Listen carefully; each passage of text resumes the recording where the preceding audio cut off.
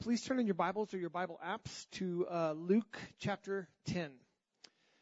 That's where I'm going to be preaching from this week, Luke 10. So I've said this before, and I'll say this again, and I say it all the time. I love a good question. I do. I love like a well thought out, well prepared question. I actually kind of even like being stumped a little where I'm like, great question. Let me think on that for a second. I don't have some pat answer for you. Let me think about that.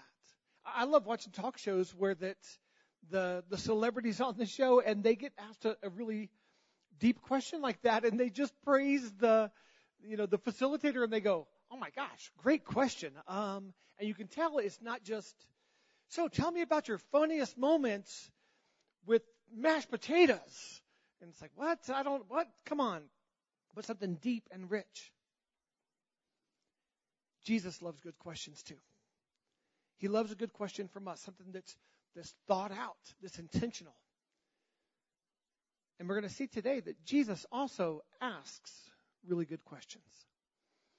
So I want to read Luke chapter 10, 25 through 28, and then I'm going to break it down verse by verse. Luke 10:25. And behold, a lawyer, an expert in the Jewish religious law, stood up to put Jesus to the test, saying, "Teacher, what shall I do to inherit eternal life?" Jesus said to him, "What is written in the law? How do you read it?" And he, the expert, answered, "You shall love the Lord your God with all your heart and with all your soul and with all your strength and with all your mind, and your neighbor as yourself." And Jesus said to him, "You have answered correctly. Do this and you will live." The first thing we see here is an important question. Verse 25, and behold, a lawyer stood up to put him to the test, saying, "Teacher, what shall I do to inherit eternal life?" We see this expert in Jewish law, but we also see that he's not very sincere. We see that his motives are not very pure. He wants to put Jesus to the test. He wants to find out whether or not Jesus is capable of handling tricky questions. It's interesting when we look at Scripture and we're just patient with it. We don't just fly through it for the sake of achieving a numeric amount of time spent in the Word, but we actually just chew on it. We see really interesting things. We see this guy, this expert, this lawyer, this scholar, stand up and ask a question for the purpose of tricking Jesus. Now, before we judge this man too harshly, let me fill you in on what his name was. His name was Mark. Or actually, maybe it was Kara. Or Andy. Or Eleanor. Or Andy. If we're honest, there's times that we come to Jesus and we're not always completely sincere. There's times we come to Jesus and we're snarky. There's times we come to Jesus and we are passive aggressive. There are times we come to Jesus and we're sarcastic because we're flawed. Because we're not perfect. I tell you what I do like. I like the fact that he's dialoguing with Jesus. And I like the fact that Jesus dialogues back. Even if we're not in the best place emotionally, even if we're in a place where we might be a little snarky or a little angry or whatever that emotion might be, I tell you what I like is coming to Jesus, talking to Jesus. I don't know that you and I are so different from this man. Finding out, can Jesus handle our tricky situations? Can he handle our complicated lives? Can he handle our mess? Because we're messy. let's get back to this important question. It's a question about inheriting eternal life. Even though this man has bad motives, it's still an important question that he asks. And here's what I love. Even though Jesus discerns that this guy's asking it with bad motives, even though he's an operation of the gifts of the Spirit, and he sees this man's intentions to trick him up, what does Jesus still do? He answers. He answers because it's a good question. He answers for the sake of his disciples. He answers for the sake of the others that are listening. And he answers for the sake of this kind of snarky man.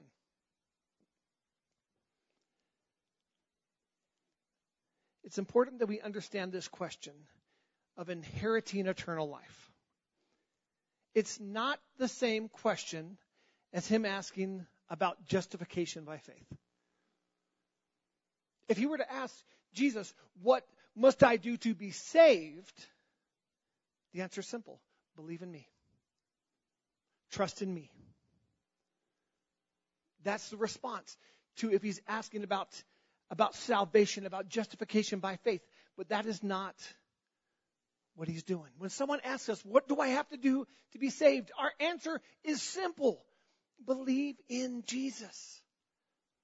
Trust in Jesus. Salvation is given without the law, without religion, to all who believe. Justification, which is being made in right standing with God, being made right with God, it's given on the spot, without pretense, without jumping through hoops, without cleaning yourself up, without making yourself presentable, without cleaning up your mess. Justification is given to everyone who calls upon the name of Jesus. I tell you, I little mini sermon within the sermon, but I love the partnership of justification and sanctification. Friends, when we come to Jesus and we say, I need you, I'm lost, I'm sinful, save me. We are justified at that moment. We are saved at that moment. Now, at that moment, we might still have bad habits. At that moment, we might still have bad friends. At that moment, we might still have bad influences, whatever. But at that moment, we are justified by the blood of Jesus Christ. And then we walk with the Holy Spirit in this work of sanctification as we hourly and daily and weekly become more and more like Jesus. And there's things he says, hey, will you give this to me? Will you give this relationship to me? Will you give this habit to me? Will you give this doubt to me, this fear to me? And we walk and we're daily being sanctified with the Holy Spirit there to empower us. It's a beautiful thing. Romans 3:21 and 22 says this. But now God has shown us a way to be made right with him, to be justified, without keeping the requirements of the law, as was promised in the writings of Moses and the prophets long ago. We are made right with God by placing our faith in Jesus Christ. And this is true for everyone who believes, no matter who we are. But this question of inheriting eternal life is a bigger matter than simply this experience of salvation, that first step that we took in kingdom life once we trusted in God. This lawyer's not asking about justification. He's asking about something different. And this scholar of the law, this asker of good questions, uses a very key phrase. Receive my inheritance. And it's not a tricky phrase. It means exactly what it sounds like. That word to inherit, it's to be an heir, to inherit, to receive an inheritance. It's not tricky. That part of his question is pretty straightforward. What this man is asking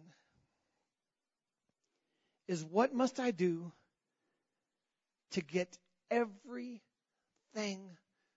from God that He wants to give me. Young people, can I have your eyes for a second? That last phrase. What He's asking, Lord, what do I have to do to get everything you have for me? Everything you want to give me, I want it. I want to walk in it.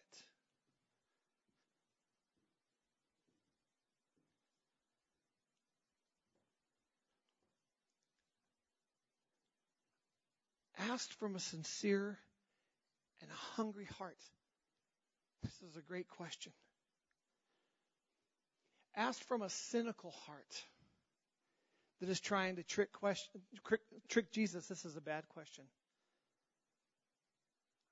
I'll tell you right now, what matters is the condition of our heart. The condition of our heart matters.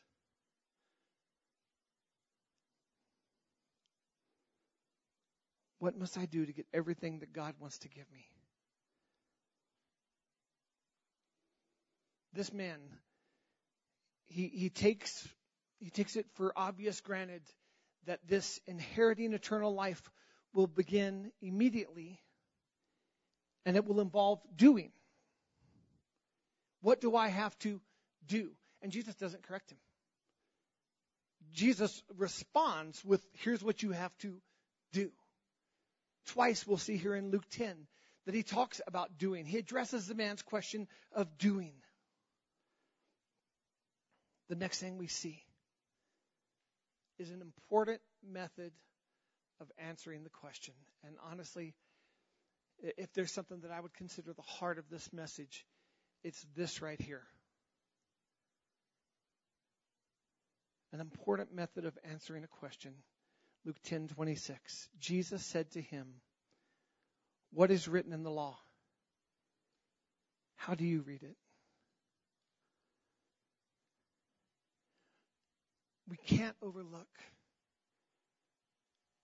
this important method of Jesus in answering the question. What's written? Jesus asks. How do you read it? I think it's so important because this is still, I think, a primary answer of Jesus to us today. Mark, good question. What have I said about this in my word?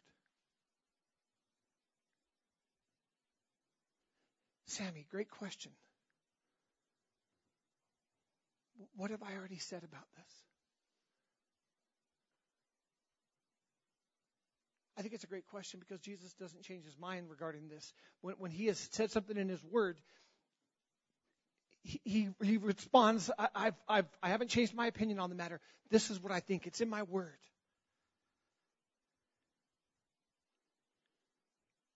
Jesus wants the man to answer for himself. And he wants to encourage the man to get the answer from Scripture. And I am certain of this. He wants the same for us. He wants us at times, in our conversation with him, he's like, what do you think? What is my heart? What do I have to say about the matter? And he wants us to search Scripture for the answer. Everything comes so easy to us. We're so used to so many conveniences. And you put a coin in the slot and you instantly get the satisfaction of whatever. We're a microwave society. Sometimes we get impatient on that 30-second button. We push it and like 27, 26, 20.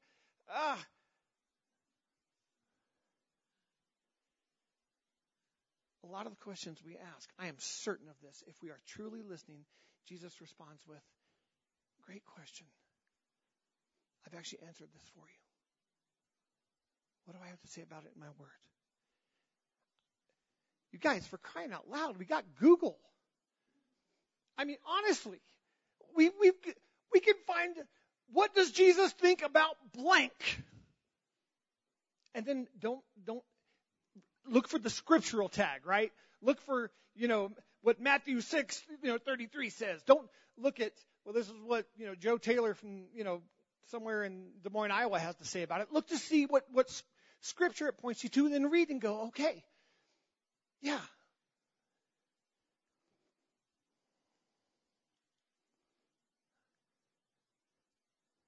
If we're asking Jesus questions, we better be listening for answers, and we better be listening for this answer. Because I believe that Jesus commonly answers us with that question.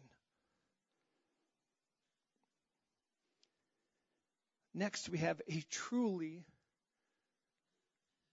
fantastic answer by this man. I kind of want us to relate to this man. I want us to relate with the flawed emotions, but I also want to relate with the fact that there's a hunger there, there's a knowledge there, and he responds with an incredible answer. Verse 27, and the expert answered, you shall love the Lord your God with all your heart. Let me back up 1 second. Jesus says, what's written in the law? How do you read it? Then he responds, you shall love the Lord your God with all your heart and with all your soul and with all your strength and with all your mind, and your neighbor as yourself. I'm not going to lie. The brother nailed it. That answer is fantastic. That answer is insightful, and it's profound. And it's especially so because the Mosaic law, because the law that Moses established really doesn't talk that much about love. That's not what Moses talks about. In Leviticus it talks about loving your neighbor, and then throughout Deuteronomy, 40 years after the law was given, we see talk about loving God. But his answer was just spot on. This scholar of the law is seeing something very profound about the law. He's seen exactly what Paul would say later, years later, decades later, when he wrote in Romans 13. In Romans 13, 8 through 10, Paul said this, owe no one anything except to love each other. For the one who loves another has fulfilled the law. For the commandments, you shall not commit adultery, you shall not murder, you shall not steal, you shall not covet, and any other commandment are summed up in this word, you shall love your neighbor as yourself. Love does no wrong to a neighbor, therefore love is the fulfilling of the law. Paul was to write this years later. But this cynical expert of the law answered really profoundly to Jesus. Love. The law points in the direction of love. There are about 2,000 verses of legislation, of lawmaking. But this lawyer appropriately discerned that the law took steps in the direction of love. Love God with everything. Love yourself, but love God more. Love your neighbor, but love God more. It's not complicated. Love God with everything. Love Him with your heart, your soul, your mind, your strength, your activities, your hobbies, your friendships, your relationships, the things that He's given you stewardship over. Love Him with everything. Love Him deeply and richly and extravagantly. Love God. Love yourself, but love God more. Do you guys know what I mean by that? All right, teenagers again. Every now and then you got to look up. Every now and then you got to look up so I know you're paying attention to me. Then I don't have to walk over here to this edge. Do you know what I mean by that? Love yourself, but love God more.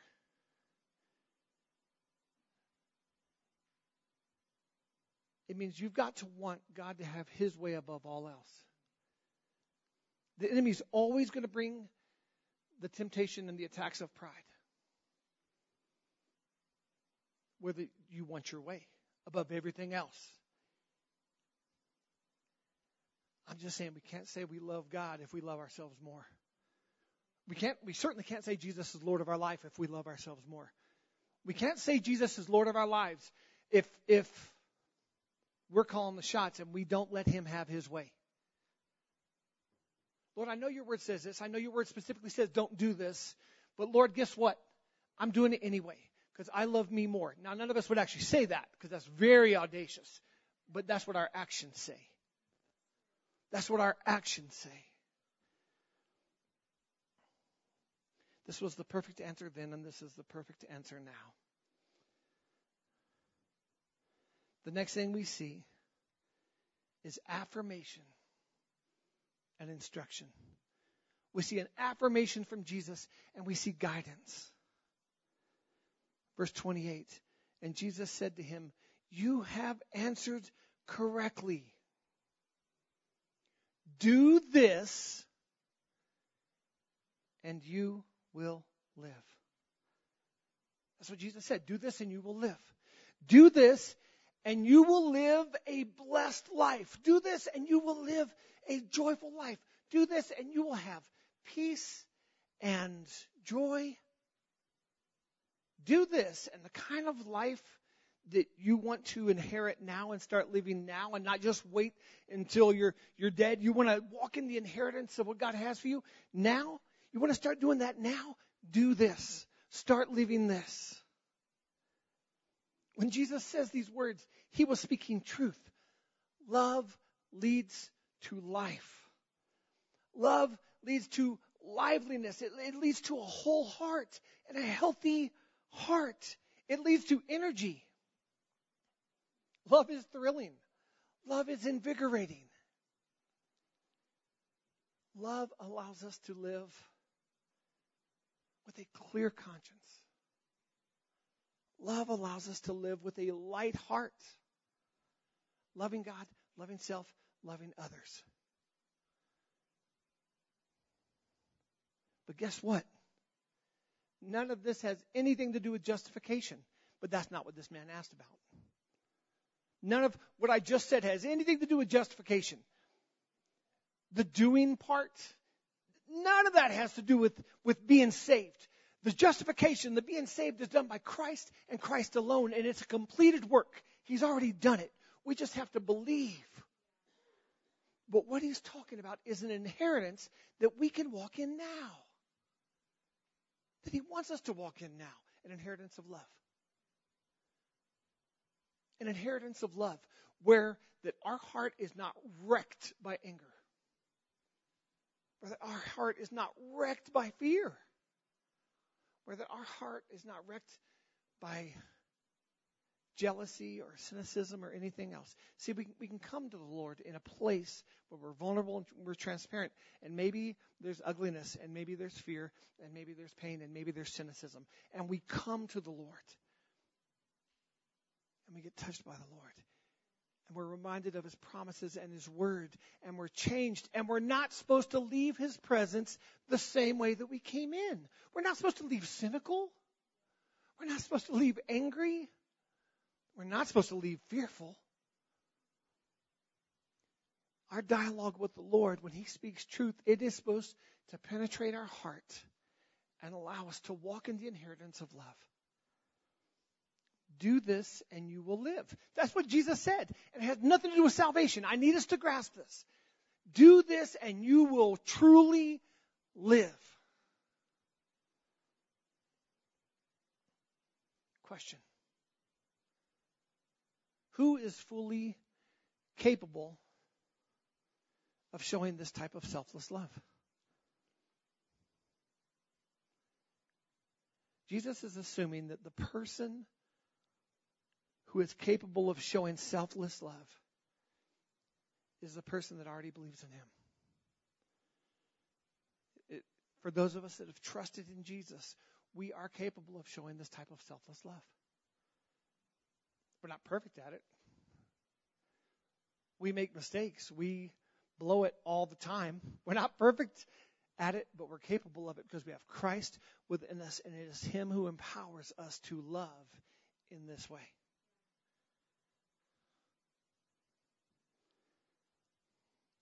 Jesus is going further than simply answering a question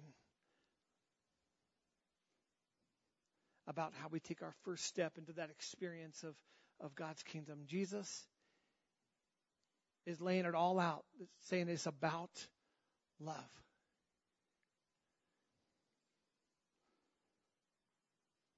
Inheriting eternal life refers to entering into everything that God wants to give us.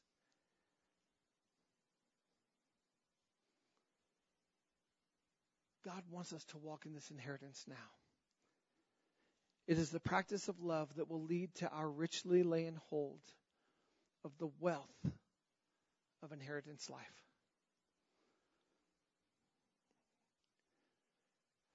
What do we see next? One more loaded question. The brother could not leave good enough alone. Verse 29, and he, the religious scholar, desiring to what? To justify himself. To justify his own actions. To justify his own preferences. To justify his own love of self. Said to Jesus, and who exactly is my neighbor? I love the fact that Jesus knows the motives. He discerns the motives, but he also understands that these questions need answers. That flawed people are seeking him, and they need answers.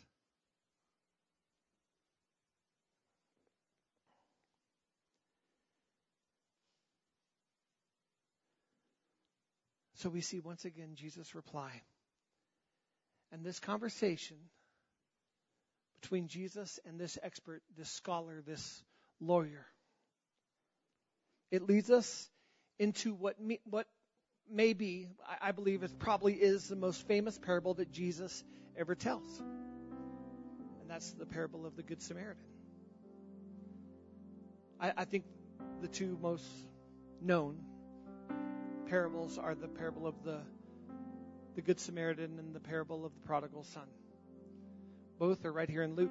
You know, we're seeing in Luke chapter 10 the parable of the Good Samaritan, and then 5 chapters later in chapter 15 the parable of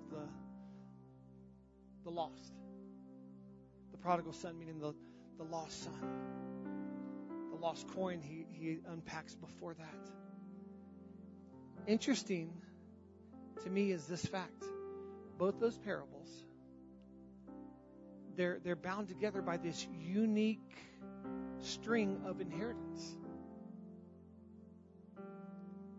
This man, in real life, this isn't part of the parable. This scholar is asking Jesus about how do I inherit eternal life? I want my inheritance and I want it now. And then a little while later, Jesus tells a story about a son going to the father saying, I want my inheritance and I want it now. Interesting. That's just something to study. If it just kind of stirs you, then study that.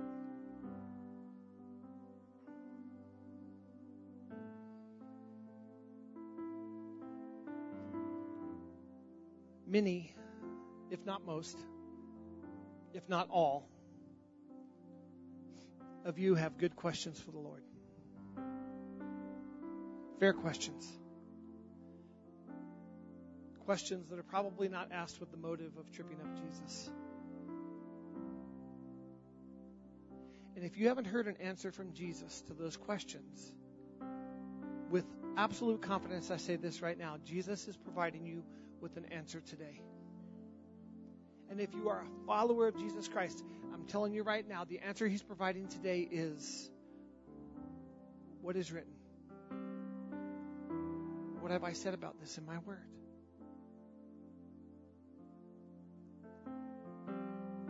There's such rich truth in his word. You guys, we've only spent time on 4 different verses today.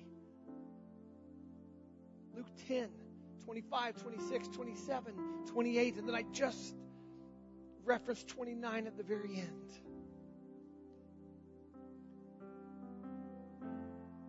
These are challenging times. I know that. And God knows that. And this world is saturated with a ton of fear. It is saturated with a ton of anger and selfishness. So let me just ask you, how are you coping with this? How are you coping with fear? How are you coping with anger? How are you coping with selfishness? How are you doing at loving your neighbor? Not the likable neighbor. Not the likable neighbor.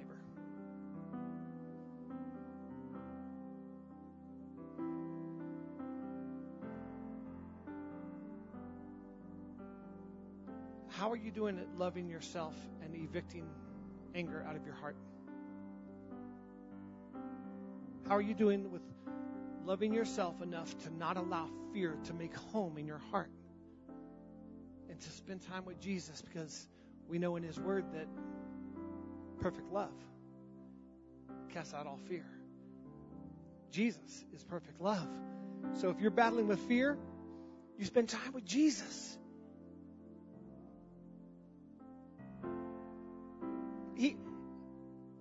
Hear me. He can handle your cynicism. He can handle your sarcasm.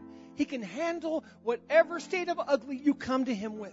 But when we come to Him, we better come truly desiring an answer and not just wanting to stand and to be seen and to be heard, but to be answered by the only one who's got true answers.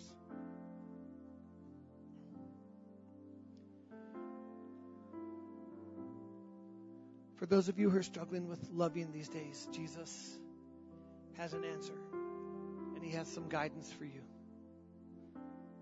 Do this, and you will live. Love me, and you will live. Love yourself, and then love your neighbor as you love yourself. But love me more, and you will truly live.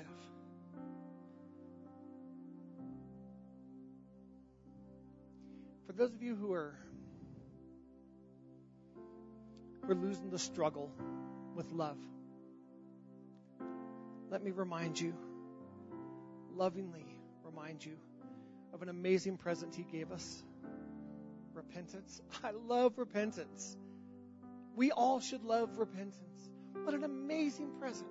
What an amazing gift that we get to be faced with what we think and what we were doing and what God thinks and what He wants. And we get to repent. We get to change our mind. We get to have our actions changed. We get to grab a hold of Him, and His power takes us just through this awesome cooperation where that we say, I repent of that. I changed my mind. Lord, I look to You. I look away from that. Lord, I give that to You. Lord, I give it to You. And I truly do want what You want. God, I truly want what You want. It's repentance. It's awesome. If you're a crier, cry while you're doing it. If you're not a crier, don't cry while you're doing it. Be you, but be authentic. And be responsive to a loving God who's always knocking.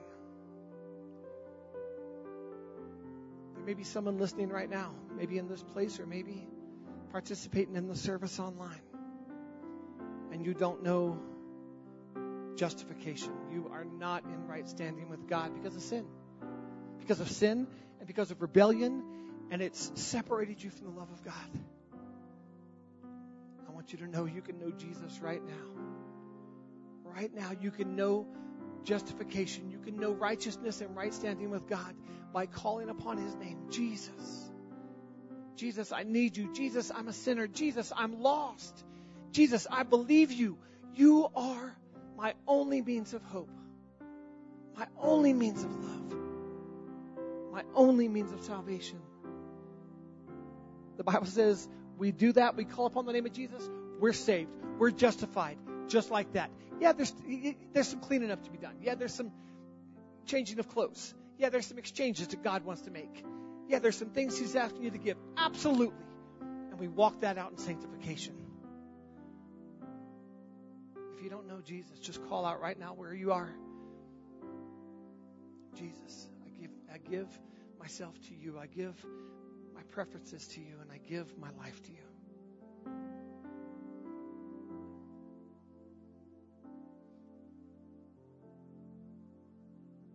Next week, we're going to jump right into that story, that parable of the Good Samaritan. If you want to read ahead, don't, it's not going to spoil anything. Read ahead. Read the story. Ask the Holy Spirit to unpack some of these things. Show up ready and hungry, because it's awesome. The theme is love. Today's message was the inheritance of love. Next week it's going to be the extravagance of love, as we see in this story that Jesus tells.